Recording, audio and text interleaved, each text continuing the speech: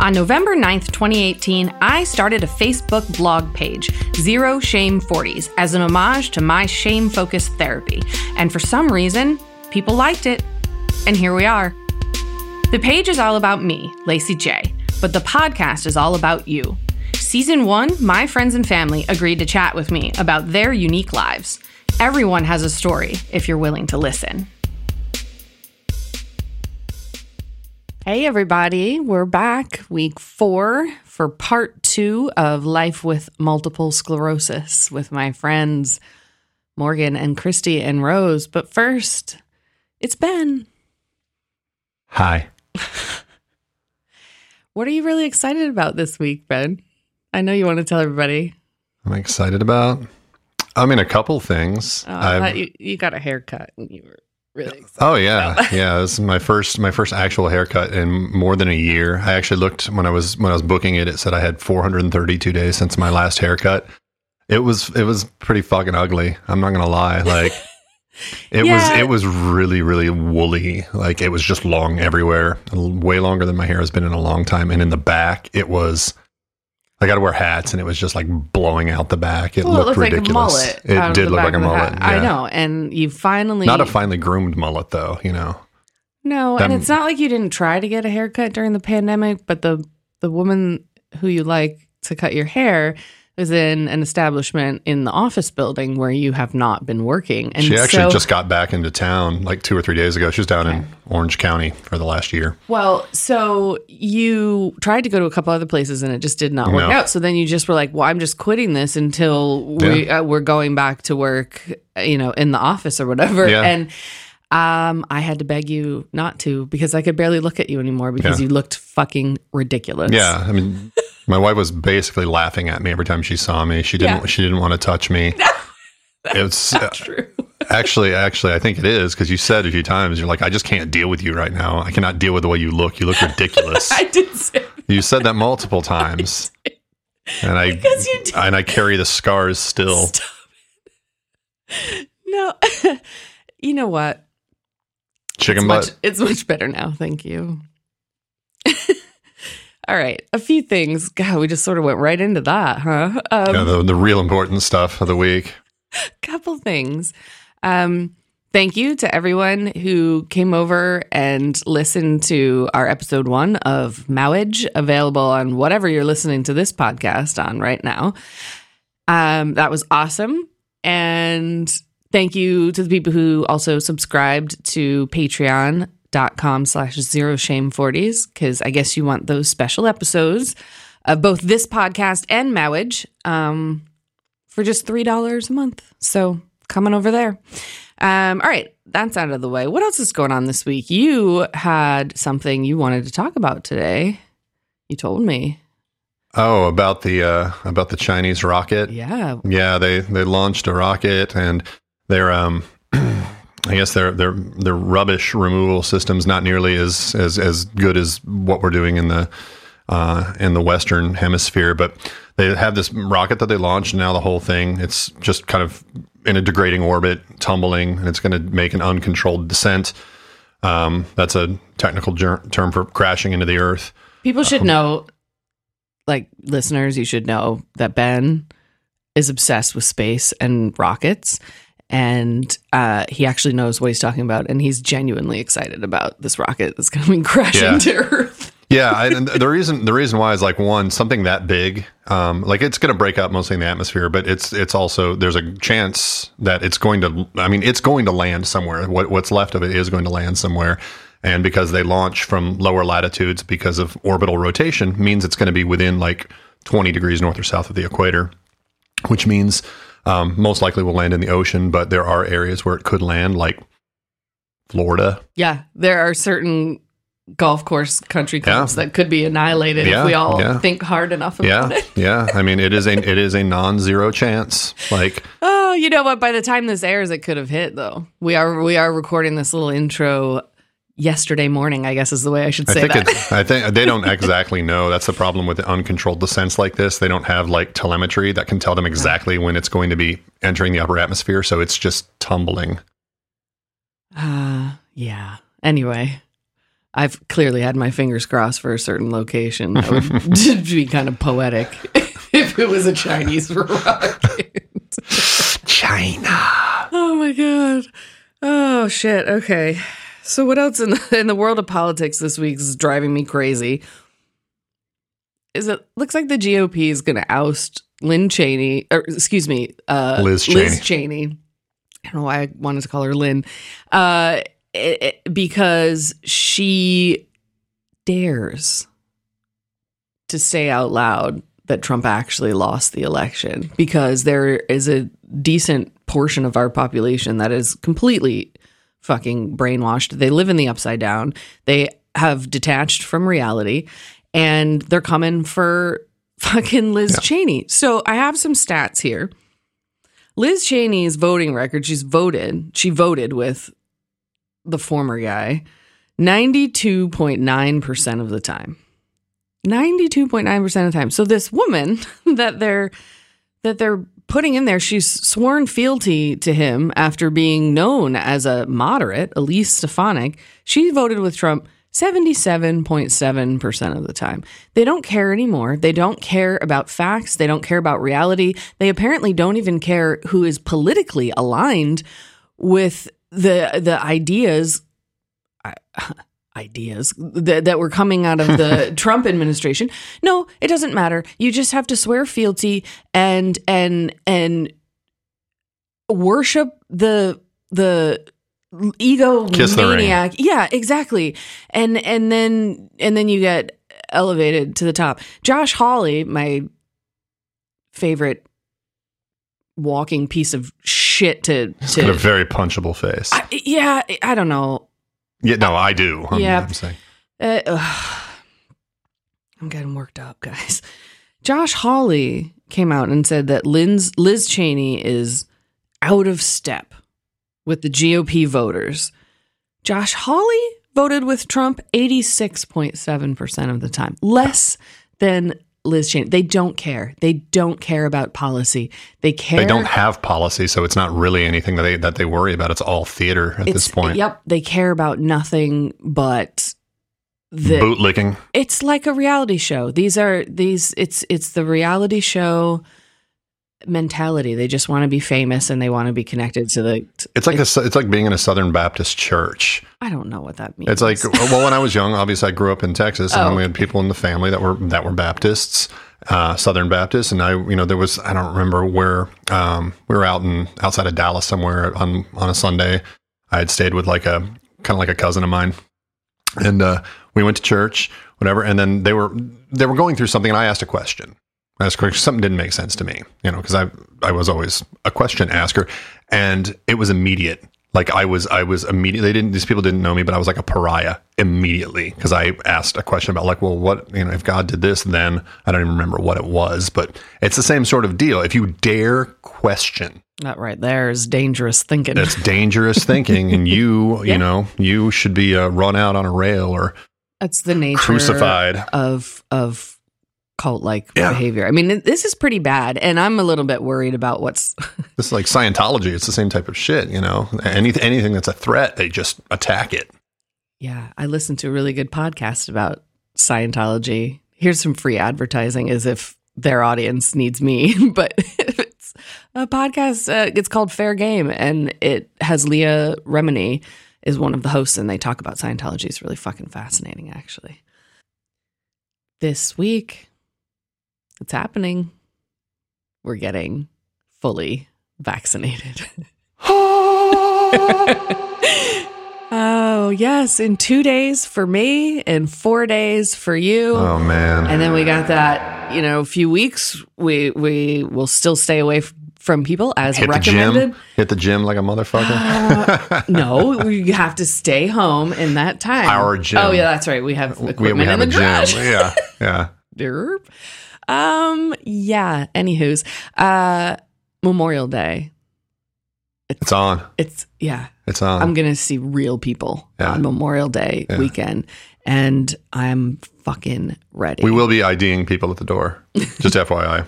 When we do our summer shindigs, you're absolutely like, you better have your ID. You better come. You better come proper. No, but I will.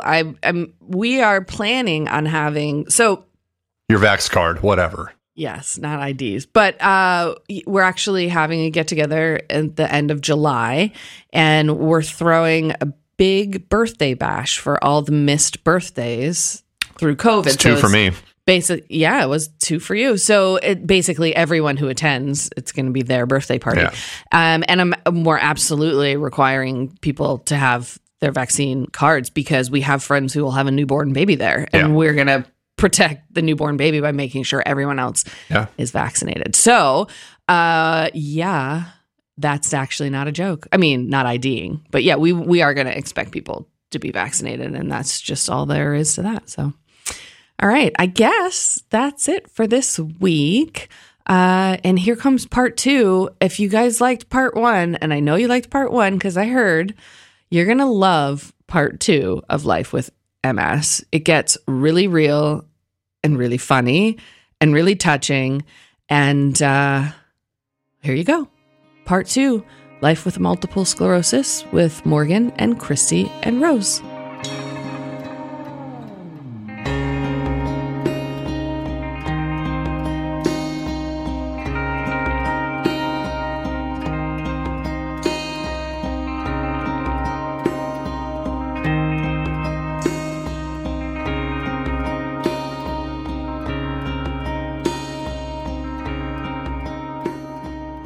Hey, everybody. We're back this week with part 2 of Life with MS with my 3 friends, Morgan and Christy and Rose. If you haven't listened to part 1, then I don't know why you're listening to part 2. That doesn't make any sense. Stop and go back and listen to part 1. Let's think about... Actually, let's say hi. How's everybody doing? Great. Nobody else, just Rose is good? I'm good. I'm sufficient. Oh, that's a great answer. I mean, especially after a year plus of COVID. Adequate. If you're like, I'm sufficient, I'm going, she's great. I feel like I've been sufficient on some of my better days through COVID. I need to do an episode on like alcoholism and isolation. I feel like is anybody else agree with me on that one? Rose is nodding. Cheers, Morgan. Morgan's got a red Solo cup. I just want you all to know that. That's not what this episode is about, but everyone listening is going, yeah, I did that too. All right. So when we left off last week, we had talked about your initial diagnosis, leading up to it, how you were feeling about those diagnoses. We touched a little bit on symptoms, but right now we're going to dive headfirst into that. And what I have gathered from knowing the 3 of you is that there is a plethora of sort of unseen, silent to the rest of us symptoms and effects that people with multiple sclerosis live with on essentially a minute-to-minute basis in some cases. So who wants to start with their sort of laundry list of shit that happens to you? You're all staring. It's Rose. I'm calling on Rose. It's a lot. Thanks. I volunteer Rose's tribute. Oh, there we go. So I call every day an adventure. I have woken up some mornings and have been mostly blind. I have woken up and not been able to remember my children's names.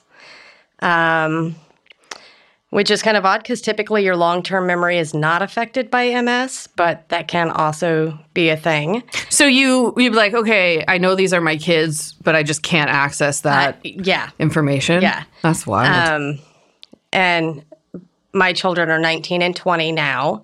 So they were in their teen years when I got diagnosed, in those pivotal teen years. And so it was hard to have a sick mom that didn't know from day to day what she was dealing with.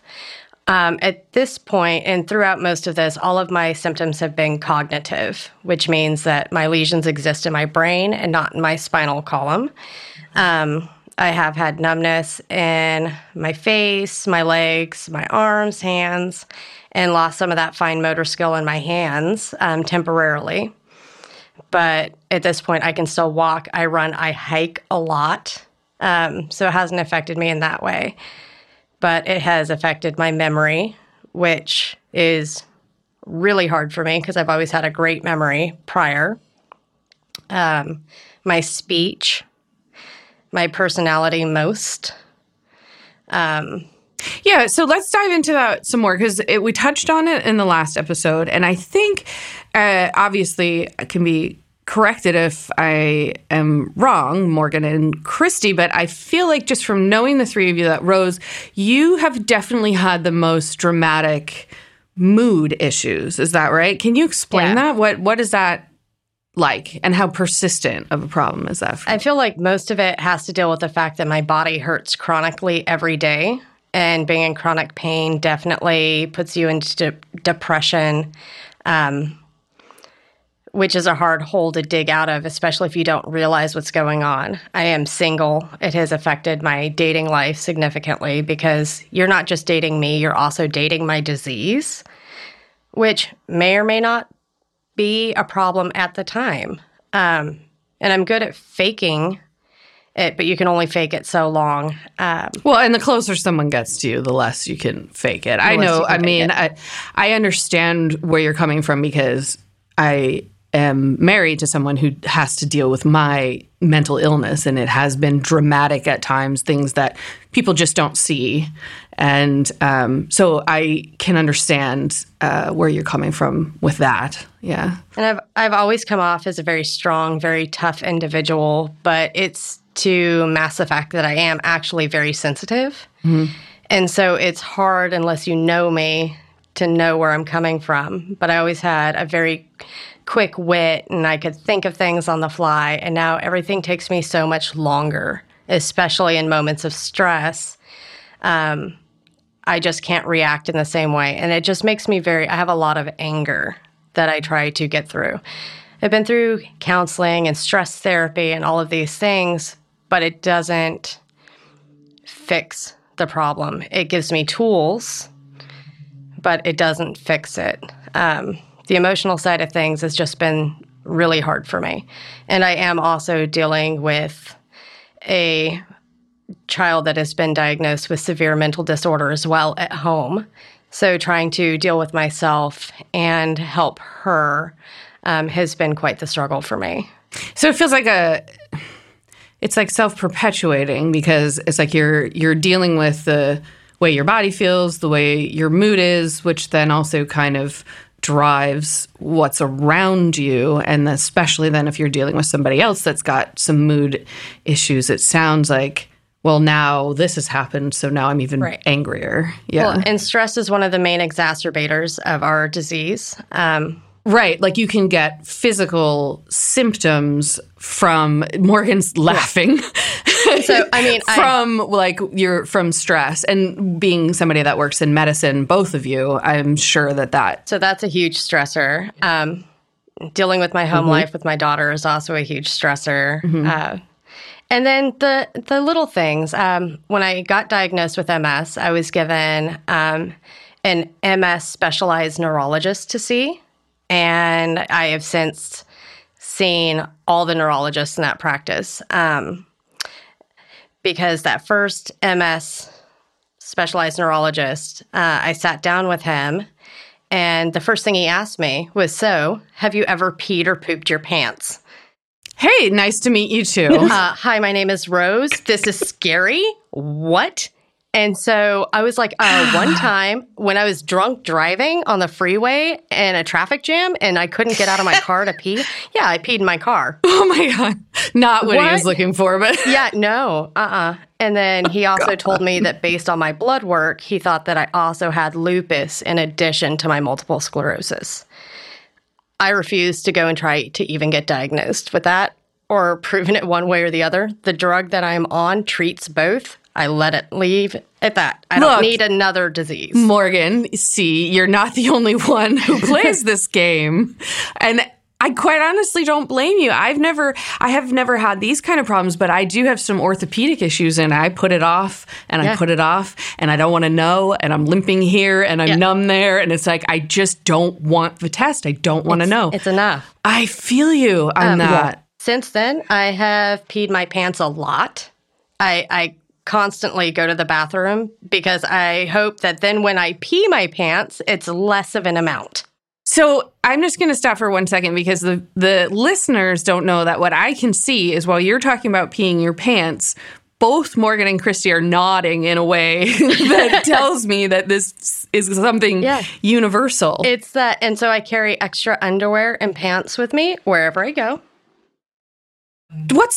So Rose, since you're the I need to know one, why is this happening? What's the mechanism that causes this? Is it? So there's just, that's one of the things that I'm not quite sure. And it just is. I suffer from bouts of cystitis too, that makes it feel like I have a raging UTI all of a sudden out of nowhere. And then an hour later, it'll be gone. Does this happen to you too, ladies? Christy, are these symptoms familiar to you? I mean, I saw you nodding, but. I have bladder urgency. So sometimes when I gotta go, I gotta go. I also can't always completely void my bladder. Yes. So sometimes you're sitting there on the toilet and you're literally kind of like rocking to push the rest of the pee out of your bladder. Oh my gosh. All three of you right now are like, yes, this is what I'm doing. No, Holy you just gotta wiggle it out a little bit. Yeah. And then, and then you get up and you clean yourself up and you go and you do whatever. And 10 minutes later, you're like, crap, I gotta pee again. So. Yeah. And I've actually gone through the testing to see if I can completely void my bladder. I had some contrast put in, and I cannot completely void my bladder.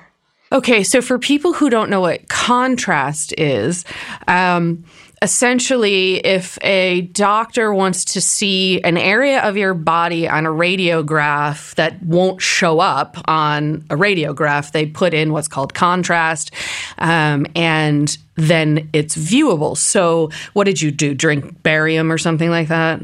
It was an IV. Oh, they did IV. Okay, so they put it into your body and then they monitor. They go, okay, let's take a picture. Now you go pee. Let's take another picture. And so then there was something in your bladder that they could see because you weren't able to pee it out. Right. So growing up traveling, I can pee on command like a racehorse. So it doesn't matter if I just peed. If you tell me you need urine for something, I can automatically always do it.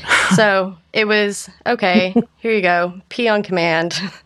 Let's put in this contrast and see if it's all coming out. And you knew it wasn't going to come out, right? You're like, this is why I'm here, because I'm telling you it's not coming out. So yeah, that urinary sphincter that when your brain says you need to pee, all of a sudden goes, and now you're peeing.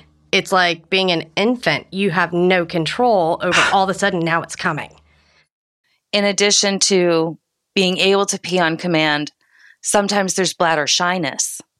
And you go sit down to pee and you're just sitting there and you're like, I know I got to pee. And then it takes a little while for it to actually start. And then you go, I know I'm not done yet. So you just and you're wiggling hang out and there. Rocking. Yeah. So that's fun. So, I mean, this is kind of wild because you hear somebody, they have multiple sclerosis. Most people have no idea what that even means. We did explain it in part one. If you didn't listen to part one, I don't know what you're doing. But it's not, you go, okay, so that's an autoimmune disease.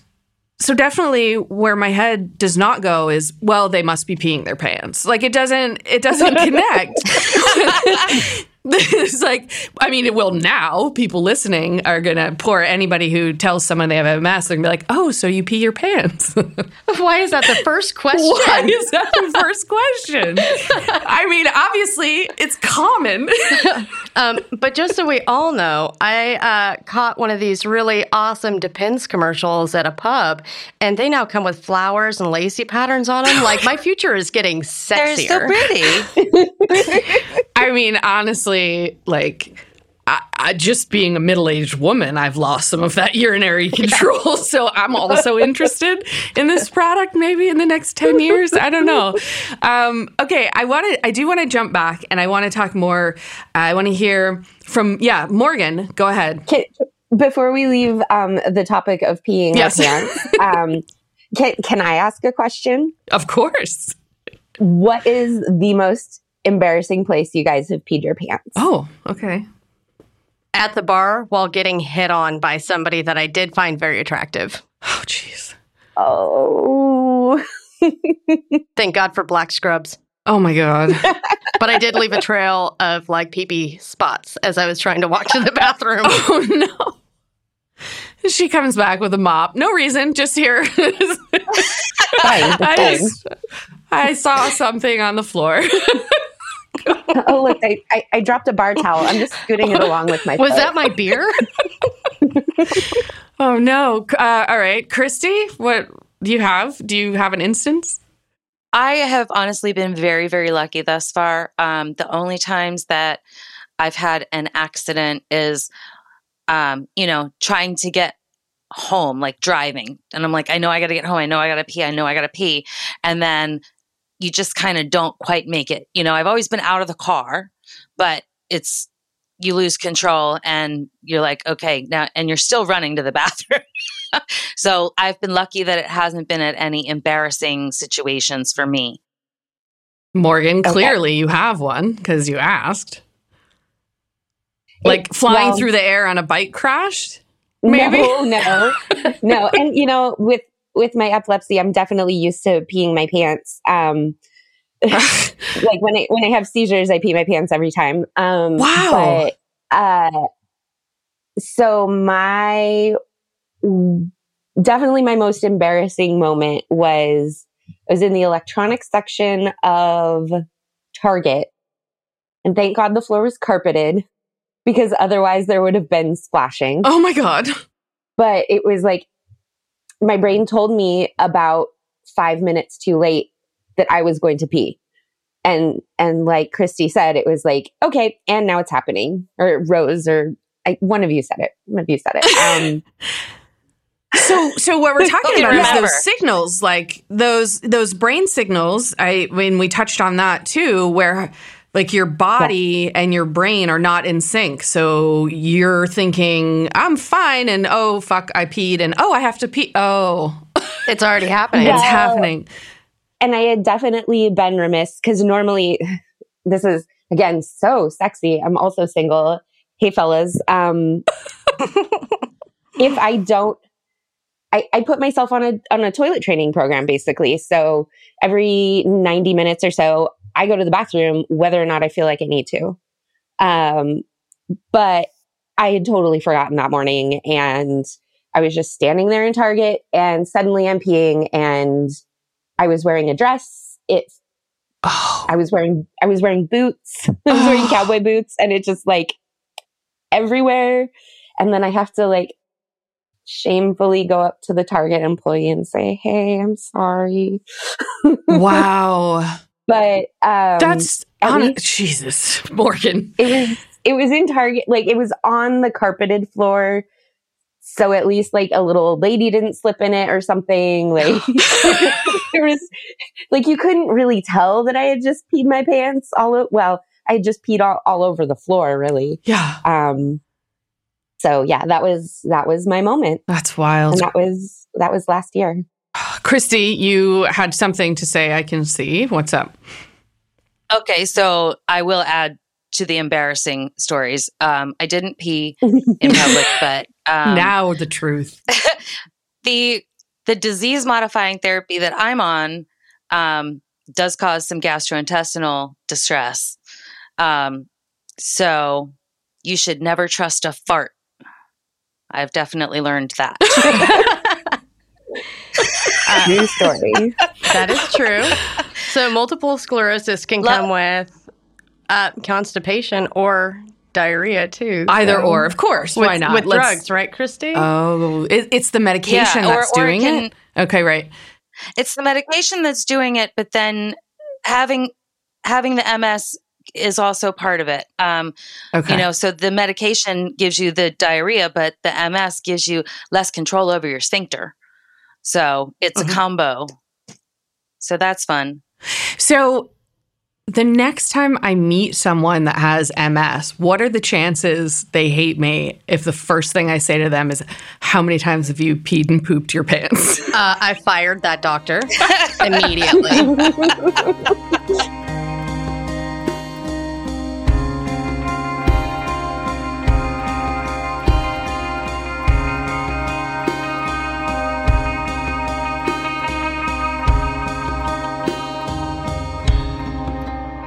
So the thing I wanted to jump back to, because we went from anger to piss pants like that. Are those one and the same? Is it one? Is it? I mean, what I wanted to hear just from both Christy and Morgan, if you want to go first, do you, as far as like the emotional part of it, do you experience that same kind of anger? Or is there some other manifestation of the emotionality of this disease that you are afflicted with? Well, I have to say, like, I also have major depressive disorder, generalized anxiety, and PTSD. Oh, that's my combo too. Yeah, right. Like I told you, I dabble in mental health diagnoses as well. Thanks, Mom and Dad. Agreed. I would say, like, it's very hard to tell where the symptoms from my mental illness end and where the MS would begin. But I definitely, like, I have, I guess not anger so much because I have stuffed that all down inside. But definitely sadness and not just like sadness, but to the point where like 3 days in a row, I didn't get off the couch once. Oh yeah, I've been there. Yeah, I know what that's like. That's the kind of sadness that you... It's the same usage of the sort of general use of the word anxiety, right? If you say I'm sad or you say I'm anxious, people go, oh, I know what that means. I've been anxious or I've been sad. But when you're speaking through the lens of mental illness, anxiety and sadness are not like a little thing that happens every once in a while. It's a state of mind that you can become trapped in. I've been there, unable to get off the couch as well. So, yeah. And I will say my mood definitely gets worse when my symptoms are like, if I'm in a relapse, I definitely get way more frustrated, way easier. There's definitely this thing where it's a vicious cycle. It just all kind of feeds off of each other and then makes it worse. Yeah, that's what it sounds like. And that's what it sounded like for you too, Rose, that it just kind of spins out of control sort of thing. I don't have a lot of people in my life. I have a problem relying on other people or asking for help or saying, hey, I feel this way. And that's something on me. Thanks, Mom. I can't share my feelings. I mean, so many of us deal with that. And that's something I'm continually working on. But because of that, I compartmentalize everything, and then that pushes that anger forward even more. And I don't want to be mean to people. I don't want to come off as somebody that other people need to be warned about. I don't look for that at all. Yeah.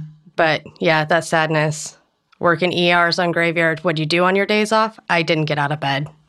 Yeah. Christy, what about you as far as the mood? I know you touched on it a little bit of being kind of in a roller coaster, at least early on. Do you notice that you have things now that affect your mood more? Does it give you any kind of symptoms that we've been talking about? In general, my mood is pretty even. I can remember it. Generally, I'm fine normally. But if I have something happen because of the disease, then sometimes that'll it's frustrating and it's sad. Like Caleb and I, my husband and I, went to the Renaissance Festival one day and met up with a couple of his friends. And I also had friends there. So I hung out with him and his friends for a little while. And then I went to my friends. And then we were going to meet up again. So he said, okay, we're at this bar. So I went to that bar at the Renaissance Festival. And when I got there, they hadn't gotten there yet. And he said, well, we got sidetracked. So now we're here. And I'm like, I just walked up a hill on a hot day. It's crowded. I can't move. I can't come and meet you. You said to be here. I have to be here. And by the time he got there, I was in tears because I was very frustrated that I couldn't be a normal person and just go meet him at the other place. And then, so that kind of ruined the day. And he, was wonderful and put up his arm around me and took me home and took care of me for the rest of the day. So for most days, I'm totally fine. But if something happens because of the disease, then it can get very sad and frustrating. Mm-hmm. So you just said something that is a super segue into the next thing I was wanted to ask about, which is hot and cold, weather, temperature. So who wants to start explaining that? Okay. So for me, on very, very cold days, my right side of my body becomes weak and I limp. Other than that, the cold doesn't bother me too much. On very, very hot days, I'll start to limp as well. My toes and my fingers will randomly feel like they're burning or numb.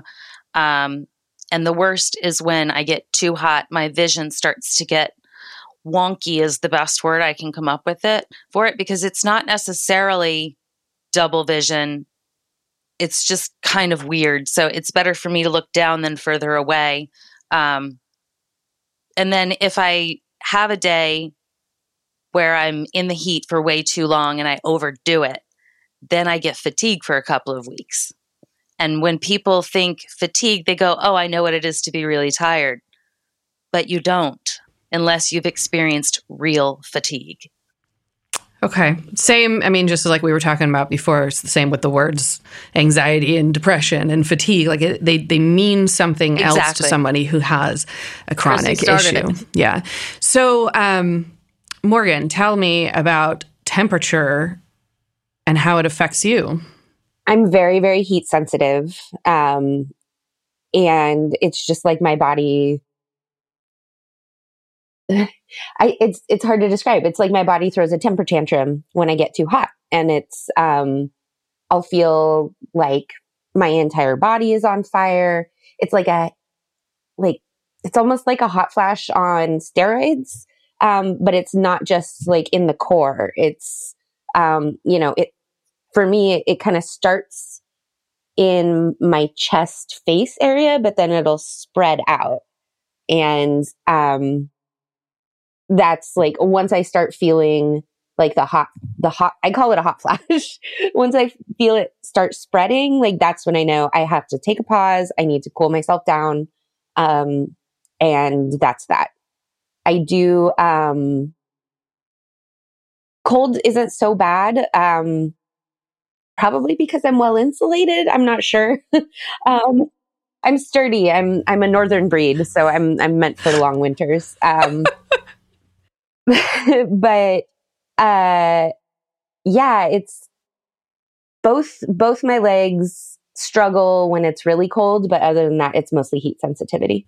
Is that 3 for 3, Rose? Is it heat that gets you too? A couple of years before I got diagnosed with MS, I was hitting hot yoga, and I could not figure out why every time I got out of the hot yoga, I would vomit profusely and feel really dizzy, and then also feel like I needed to eat like 16 cheeseburgers. I can imagine it was just this really weird feeling. I can imagine the Seattle yoga scene being like, oh, good sesh. Look, she's releasing the toxins. Oh, yeah, no. And so, very... I did good. When I talked to the yogis about it, and I was like, hey, like I'm taking my hydration supplements and all of these things, and They said, I think there might be something wrong with you. I think you shouldn't be doing this. So I stopped doing it. But yeah, as weather's starting to change, I definitely felt it being a little bit warmer this last weekend and trying to move, that I just felt fatigued really fast and then nauseous. The heat definitely makes me feel sick. And, just real dumpy. It's like a weird clammy feeling. I'm not sweating, but my body definitely reacts to it. For cold, it's fine. I can put on more layers. I also have this extra padding going on too that just helps me out. But thermoregulating is not easy. Does anybody know why? No. What the mechanism is behind that? Yeah, interesting. But I'm going to have to look it up. For me, if I get overheated, it's very, very hard to come down from that and to get my body to cool down. So I have to be really careful not to let myself overheat, because once you're there, it's very, very difficult. One of the things that I've started doing in the summertime is, those medical ice packs that you pop them to activate them. I keep them in my purse. Mm-hmm. And then if I start to get too warm, I'll pop one and put it on my, neck, on the veins on my neck or on my wrists. And that helps to cool my body quicker. So I keep those in my purse all summer long. Wow. They actually make a cooling vest for people with MS. It's super sexy. It looks like a fisherman's vest, and it's full of ice packs. Here's the kicker on this, though. I actually ordered one because they fit bottles, so you could be your own beer cooler. You are a traveling, vest-wearing, super sexy beer cooler. I'm into it. Yeah, that's a look. I feel like I need this for camping. Yeah, right? Yeah, that does sound like, that's true. So let's talk a little bit about your therapies, the non-fun DMT and other medications, because you're not always taking the same thing. There's a lot of experimental stuff. There's a lot of changing of medication, if I'm correct about that. Let's see, Rose, when you started, because you have quite a complicated case and you've been a part of more than one study, is that correct? Yeah. So I started out with it. They handed me a bunch of different pamphlets of different drugs and said, choose your poison. I got to choose the drug that I was getting. I remember that happened with Christy as well. Yeah. I was there for that. And I recall you being like, well, I have this option and this option. And I'm thinking, well, isn't it a great time to have MS? That's what they tell me. So I started off with a medication that my dad was taking because I was like, well, we share some genetics. He's on it. I could be on it. It didn't work. I switched to a drug that with an auto-injector pen at home that you put into the muscle. I switched to another drug. Nothing was working. I went through 4 drugs, and then I got offered this drug therapy study. And they're like, we've had really good results. Do you want to try it out? And it's free. We actually pay you. So I was like, okay. Well, that's you should be compensated in some way because you're offering up your body as an experiment, essentially. Yeah. I've been on that drug therapy, which is ocrelizumab, also known as Ocrevus now. Oh, you too? Yeah, you just started. We're on the same DMT. Yeah, we talked about that. Okay. So I was one of the flagship guinea pigs for it, and I'm a little bit of the gold star kid. They were always so happy with my progress because I started out with 70 plus enhancing lesions in my brain. So over 70 active lesions. And since that, my last MRI had less than 20. So as a layman, when you say 70, should I be shocked? That's a lot. Okay, because it sounds like a lot, but if you don't know. Yeah. So 70 is a lot, and they got you down to 20. And they So the size of the lesion would correlate to the severity of the symptom, I'm assuming. Yeah. I'm sure there's other parts of the brain that even a very small lesion can have a big impact. But that was kind of my knowledge base for it. And actually at this time I had like nothing new enhancing, nothing active at this time. But there is some that still uptook that contrast media saying, hey, we're still here, and hadn't become scar tissue yet. Right. And we mentioned contrast before, and in this case, they put it in the brain so that they can see the size and shape of the lesions. Yes. So with that drug therapy, what I would do is go in and I'd get a pregnancy test and a blood test and take Tylenol, Benadryl, a dose of steroids, and then get the infusion. So I'd spend about 8 hours of my day getting this infusion.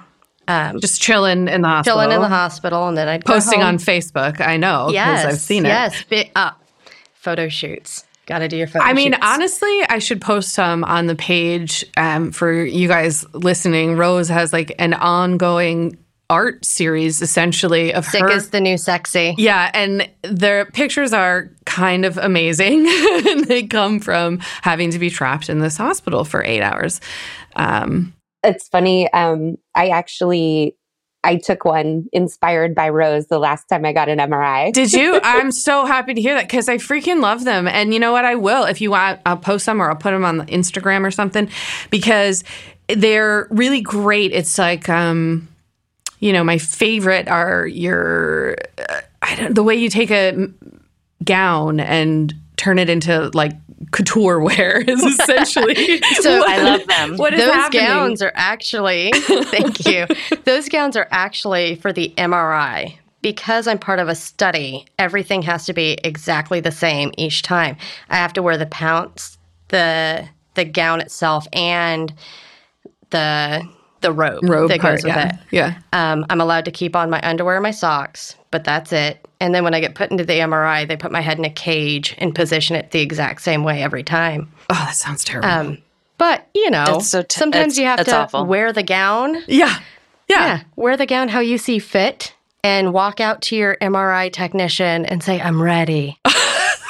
I fucking love it. I love it. Because I'm off the study now. It has closed and the drug is on the market.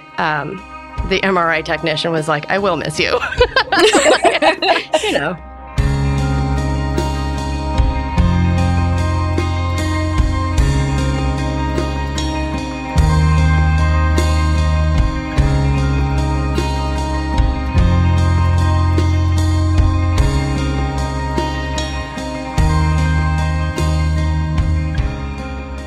So the drug that you're both on, is that the one that was the trial? So you were the trial and now Morgan, you are taking it.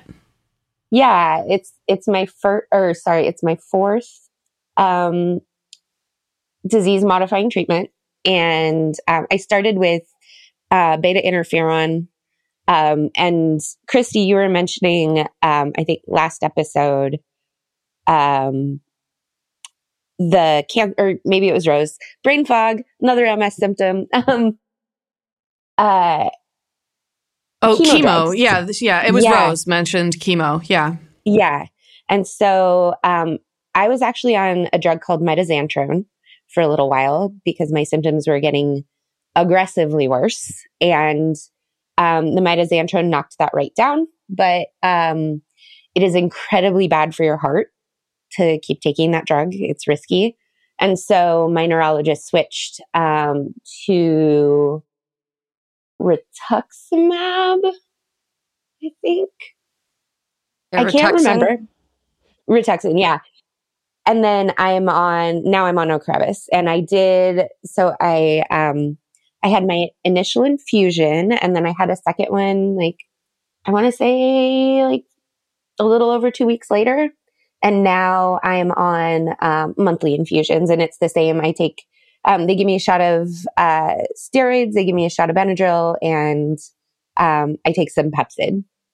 So for people who don't have a medical background, you tell me that's what you're taking, steroids and Benadryl and a Pepcid. So these infusions, I'm guessing, have the chance to cause gastrointestinal issues and potentially anaphylaxis? The Pepcid actually does inhibit histamine as well. That's right. So that's right. The Pepcid is in conjunction with the Benadryl to hopefully protect against the allergic reaction. Okay. So so why are these infusions causing anaphylaxis then? So what Ocrevus does is it kills your mature B lymphocytes. Which is what is killing your myelin sheath.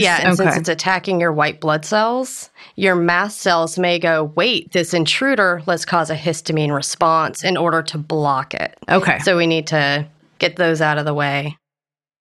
So when you're on a monthly infusion, does that mean that you're not taking daily medication? You show up, you get your thing, it's good for a month? Mine's good for every 6 months. 6 months? Every 6 months, yeah. Oh, okay. That's really interesting. So, Christy, I recall when you first started and you had your MS medication menu that you got to choose from, you were doing injections like Rose mentioned earlier. That's how you started. What's been your progression with your medication journey?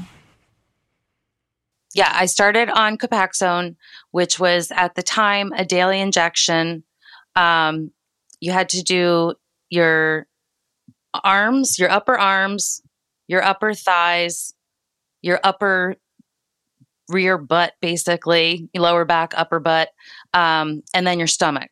So you had to rotate every day. You had to do it in a different place. Then I got what they kind of call needle fatigue. Like I could still do the shots, but I just dreaded it. So they switched me to 3 times a week Copaxone. Oh, hey, IVF over here. Same. Yeah, so you understand. I feel you on the needle fatigue. I know what that's like to be constantly giving yourself injections. It's fucking obnoxious, really. Yeah. So I switched to 3 times a week instead of every day because they came out with a new version of it. And then I had an MRI and my doctor called me and she said, you do have a new lesion. It's small, but it's there. So it's time to switch your meds. So then I started taking a pill twice a day. And that was called Tecfidera. And I've been on that for the last couple of years. But Tecfidera just went generic, which means that there's no longer any copay assistance for the name brand. The generic, I've been paying $0 for all of my medicine. So to get the name brand would be $5,000 a month. Oh, well, totally fine. Right. Yeah. When I got my very first notice for my very first Copaxone, it was a 3-month supply and it was $12,000 and I almost vomited. So anyway, the generic Tecfidera is now $250 a month. And I said, well, that's too much too. So I've switched to a new drug called Vumerity. It's made by the same company that makes the Tecfidera. It's a very similar drug, but I take 2 pills twice a day instead of 1 pill twice a day. It's supposed to have less gastrointestinal issues. And there's also another very common symptom, side effect from the medication is flushing, where you turn bright red in your body, like your skin like itches and burns and you get really, really hot. It's like a hot flash on steroids. So that's supposed to be less with the Vumerity as well. And I don't have the flushes very often, so that doesn't bother me. I get them once in a while, but. Does anybody want to talk about what are some of the symptoms that you're trading for side effects? So, you're taking your pills or you're getting your infusions so that you have less MS side effects, but what is it causing? Do you have any negative effects from those things? I feel really dumpy for a week after getting the ocrelizumab infusion. I think part of that has to do with the steroids wearing off. I'm just kind of tired. And I have hair loss. I take a ton of biotin to help prevent that. And so I keep my hair short as well because it's less noticeable.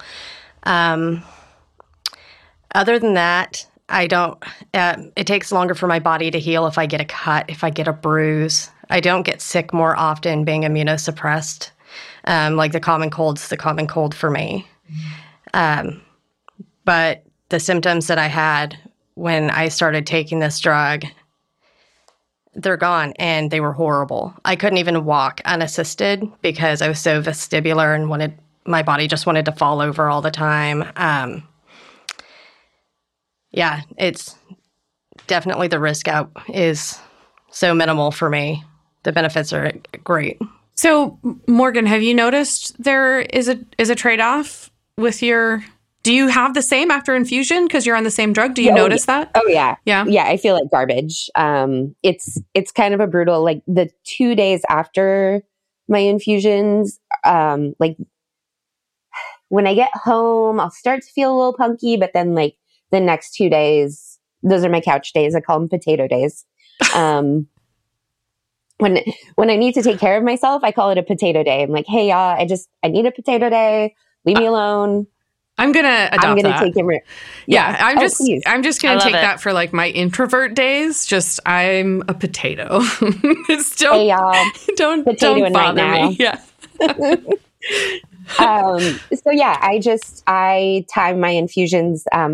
My current schedule, thank goodness, working as a nurse has really been kind of a blessing because first it pays a living wage, which is great, but I have a stretch of 5 days off. And so if I need to get an infusion, I can time it to where I get it on my Friday, which is actually, well, no, I get it on my, I work night shift. It's very confusing. That's okay. I go in on Tuesdays. I get off work Tuesday morning at 7:30, and then I'll get my infusion on a Tuesday. And then by the next Sunday when I have to be back, I'm usually back to it. Usually, not always. I do the same schedule. I work Tuesday through Wednesday at the clinic, so I get my infusion Thursday. And then I bartend on the weekend, but that's nowhere near as stressful, and I can also call out from that really easily. Yeah, but can we talk for a second about how the like natural sort of time off in your schedule that you're supposed to have, you need to use strategically to get life-saving medication and then sleep for 3 days? It just feels like, I'm glad that you guys have that option, but it also feels like I wish there was some way that you could have these treatments and not have to use your days off strategically to do that. Well, I kind of look at it as everybody has something. Okay. I mean, that's fair. You know, everybody has their shit that they have to carry around and deal with. And, you know, for folks like us, we have invisible diseases, or sometimes visible when you pee your pants in Target. And this is just what I have to carry around. And, I can still, you know, it's every 6 months. I'm not usually an optimist. I'm a little bit more of a realist or polypessimist. So I actually feel really good about the treatment that I'm on. And even that one stretch of days where I feel really shitty, like I can still, at this point, I can still ride my bike. I'm looking at getting training wheels because I keep crashing. Oh my God. but I can still ride my bike. And I can still do the things that I love. Like I'm learning how to weld a little bit better. I do know how to do what's called MIG welding. But I'm learning a lot more about metalwork right now. And, you know, I'm still very active, and the medication really helps me do that. And I'll take it for as long as I can get it. Yeah, this drug, so before insurance, ocrelizumab or Ocrevus is about $64,000 a year. I don't have insurance. Hey, so now that I'm off the research for it, there's actually a new research program. Same drug, different route of administration. They're testing it sub-Q to be given at home. Oh, yeah. I have a friend in that trial. So that's my next step. I'll get another 5 years of free medication. Yeah. Nice. I mean, that's great. But then again, what that implies is kind of rough, that you can't just have insurance and get medication. You have to you have to offer up your body for experiment to get it. There's something that kind of sticks in my craw about that. But I'm happy that you're getting it, clearly. Yeah, insurance is a whole different story. Yeah. And I do have insurance through work, and I work at a hospital. You would think my insurance would be a little bit better, but it's better than a lot of people's. So to get my insurance to actually cover Sclerosis, I had to demonstrate to them and provide paper documentation that I had failed all the other therapies. And so now that I've to the insurance company, what you mean, you had to say so you had to prove you need it. I had to prove I was sick enough. Oh, Jesus. And just the word of your doctor wasn't enough. You had to provide all of that kind of stuff. Oh no. Shout out to Dr. Cooper, fabulous neurologist. He has gotten me so dialed in on my medications. It's wonderful. He's smart. He knew exactly what I needed. And the insurance company put a huge fucking barrier in the way. And that pisses me off. And I have good insurance. You should have peed in their lobby or something. Again, look what you're doing to me. Invisible disease. Prove that you're not just crazy. God. It's you've given me an idea now. Next time, that's what's going to happen.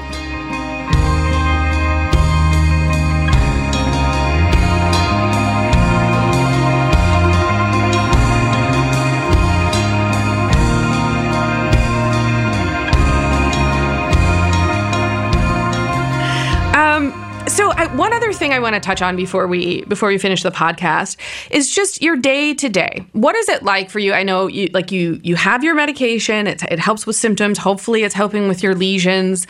That's why you're getting MRIs. But those silent things, what are the little things that stick with each of you that you just have to deal with every single day? Let's start with Christy. I have what I would describe as restless leg syndrome, but all over my body. So I'm always moving, fidgeting, feeling the need to just stretch constantly. So that's something that I deal with on a daily basis. And then just making sure that I don't overdo it and making sure that I don't overheat. I think about the fact that I have MS every day. I'm very lucky because my disease is not really that bad right now. But I still have to be aware of it every single day to make sure that I'm taking care of myself and that I'm listening to my body. When I went on a cruise with my mother and my sister, I was going to bed pretty early and they're like, no, come on, party. And I'm like, my body is tired. You can stay and party, but I have to go back to the room and sleep because my body is telling me that that's what I need. So for me, it's all about listening to what my body needs. So a constant awareness is what you have to have. Morgan, Does that sound familiar? Definitely. And, Christy, you mentioned something that I do all of that. I'm constantly stretching, spreading my arms out behind my head, popping my shoulders, my back. It's I'm in constant pain, is really kind of the biggie for me. And so having that little bit of movement, and stretching and things like that, doing, I have physical therapy exercises that I do every day. That's kind of something that's always happening in the background. And then my bladder issues have gotten substantially worse in the last year to 2 years. So that's a biggie. And that's why I go to the bathroom every 90 minutes, whether or not I need to. So Rose, does that same stretching thing? So I do what's called bed yoga. Oh, I don't even get out of my bed without full stretches all this way and that way. if I wake up late and I have to pop out of bed and I don't get my bed yoga time, I have to find a way to incorporate it in later. Even when I'm in the OR, I use, bending over to turn on my Doppler, or reaching for this. I use it all. Oh, you just in like yoga incorporate. positions. Okay. Yeah. I have to do it all day long as well. And the urination thing. I want to go stay at this vintage hotel. It's an amazing space. It's got all this historical significance. Oh my God, it's one bathroom down the hall for all the rooms. I can't do that. I need to be able to get into the bathroom when I need to get into the bathroom. So it's limiting. How far am I from a bathroom? I always pee when I get somewhere, pee when I leave or before I leave. Yeah, that's a big thing. And I always have to. I had a stress therapist that said, every time you wash your hands, give yourself a compliment. And some days I forget that. And it can be anything. But I have to remind myself that I am doing okay and that I need to speak with intention and purpose and care. And so I have to constantly go through these exercises every day to make sure that I'm coming off the way I want to. So what is something that you would want people who don't have MS, that's something clearly we haven't gone over, but if you know someone with MS, like what are things that you would like people to remember? Ask questions. About the disease, if you were to know someone. Yeah, or if you're noticing something different or anything, just, where are you at? Did you mean to talk like that? I was trying to save a life and I was doing hand compressions on a neonate kitten, and somebody walked up and said, "Can I take over for you? I know your hands have been bothering you." Ask questions. Are you okay? It's helpful because I don't have somebody at home to help me either. So it's nice. Morgan, what would you want people to know about somebody who is living with MS, this silent disease? It falls into that category, which we've mentioned a few times. So I'm gonna get a little soapboxy here, but okay. Just in general, people shouldn't be ableist fucks. Yeah. I get really frustrated. I did home care for a woman who is completely reliant on a wheelchair. And so her disease is very visible. Mine is not, but we're both affected by ableism in the same way. Mm-hmm. To the degree that when people stop inviting you to things because they just assume you can't do it, don't make that assumption for me. Give me the autonomy of choice. Thank you. That resonates with you, Rose? Yeah. Okay. And just give everybody some grace, not just me, not just, people with MS in general. Show some grace, show some kindness. Don't I don't know. Don't be a prick. Don't be an asshole. That's excellent advice. And just recognize that everybody out there is fighting some sort of battle. Some are physical, some are mental. And, we're people too. We're people with hopes and dreams and all that good stuff. So don't discount us. Don't make assumptions about what we can't do. Christy, how do you feel about that? What they said? Does that resonate with you as well? Like not getting invited to something, or somebody assuming that you just can't or won't? Not for me. I feel like I still get all the invites, but people have to understand that if we cancel last minute, it's not because we're being a dick. It's because we have to listen to our bodies. But we want to keep being invited. We might not be able to attend 9 out of 10 times, but we do want to keep being invited to things because that 1 out of 10 really means a lot to us. So the biggest thing is that I'm going to listen to my body, and I want you to be understanding of that and not try to push me any further. If I say I can't do that, then I can't do that. And it's not because I'm just being a negative Nancy. It's because my body doesn't want to do anymore. It's really, it's interesting to hear what you guys are saying, because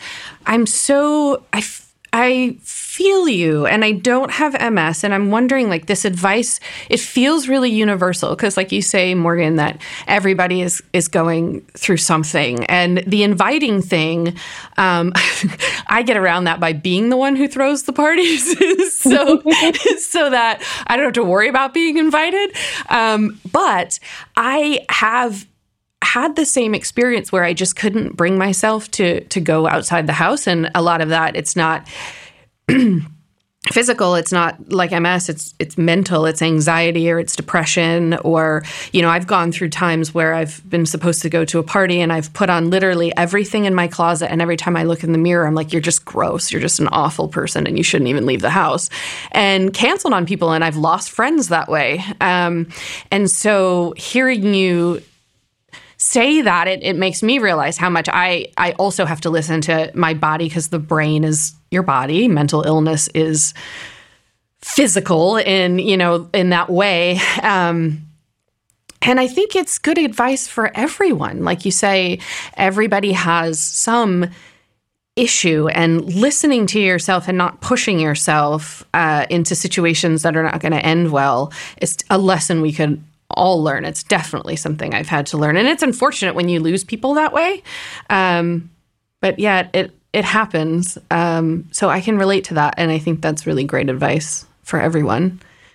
Yeah, literally everybody should be listening to their body. We are just ahead of the curve because our hands have been forced. Yeah. Okay. That's a reasonable. Yeah. And with educating yourself about MS and then the people that have it, because it is such an individual disease, my symptoms are not the symptoms of the person next to me. When I walk into the MS center and it's a bunch of elderly humans in their wheelchairs with their assistants and caregivers, and they're like, why are you here? It's like, I have the same disease. We're just on different levels of it. And it's being diagnosed earlier now. And, but it's learning how to help the people and understanding, and not putting them in a box of, I know MS. Oh, but you can walk, so it's not bad for you. It's not just one thing. Or one of the things I pride myself in, because muscle weakness can be such a big symptom, is that I can still lift really heavy things. And so when I go to pick stuff up and people are like, oh no, let's get one of the boys or let's get somebody else to do it, I'm like, please let me do what my body still allows me. So it's finding the right ways to help people. It's that good communication and the good education on it too. So it sounds like, don't baby me, but don't ignore me as well. And then it's kind of the message I feel like I'm getting here. Yeah, it goes back. Is that right? Yeah. One day, if you can't, you can't. Yeah. But the rest of the days that you can, you can. Well, I think that's really good advice for somebody who is either suffering from a chronic disease, or somebody who knows a person or works with someone, that just being kind of accepting of people's limits as they describe them, I feel like, is a healthy habit. We'd probably all be better off for that. Yes, Rose is nodding. I want everyone to know Rose is agreeing with me silently.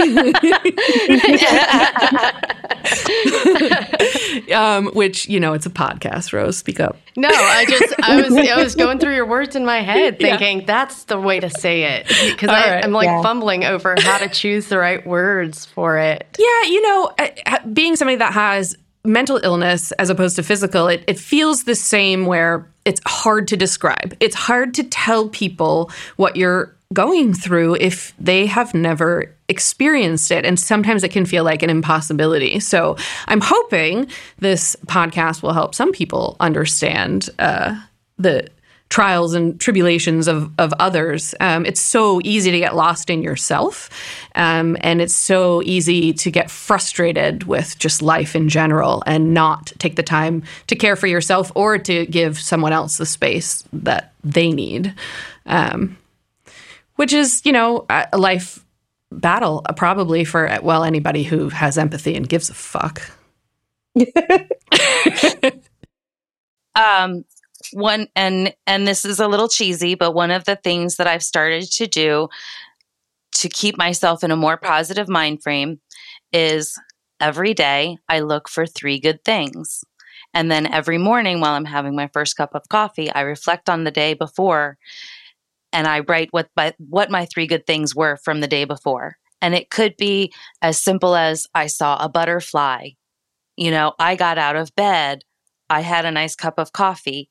I just think that it's important especially for anyone with, a disease, whether it be physical or mental, to try to find the good in the day. And it's changed my outlook on things. Yeah. And you post them on Facebook every day too. So everyone can know what your 3 good things are. I get in there sometimes because we had like a phone conversation. I make the top 3. It's awesome. I love your 3 good things. And also, I need to come to your house and eat some food that you make because that's insane. Honestly, yeah. So here's a newsflash. Christy is a chef, and I was convincing her, like training her to go and audition for, what's the Gordon Ramsay show? No, I can't remember. MasterChef? Yes. MasterChef. Yeah. So this is my grand plan. And yes, so we've gone completely off the rails now, but that's fine. So I'm obsessed with Gordon Ramsay, and I'm trying to use Christy to meet him. I want her. I want her to go on the show, and then when you get a certain way, you get to like call a friend. It's gonna be me. I'm gonna go on the show, and I'm gonna meet him, and that's the plan. Well, it was before COVID hit. I was planning. I made her start watching the show. Was gonna fly out there and give her like a mystery basket and make her cook it in 30 minutes. Like we're gonna do drills, and then fucking COVID hit, and everything just went to shit. I mean, this is a very well-developed plan. She's learned, but you've been watching, right? Though. Yeah. Yep. I watched all the show. I can make pasta by hand now. I've made pie crusts by hand. I could do that in my sleep. I've really been trying the things that I never thought that I would try. I've made a souffle, like just all these different things that I know that you have to really know to be on the show. So it's even though I probably won't continue with pursuing MasterChef. No, you're going to be on the show. And here's you're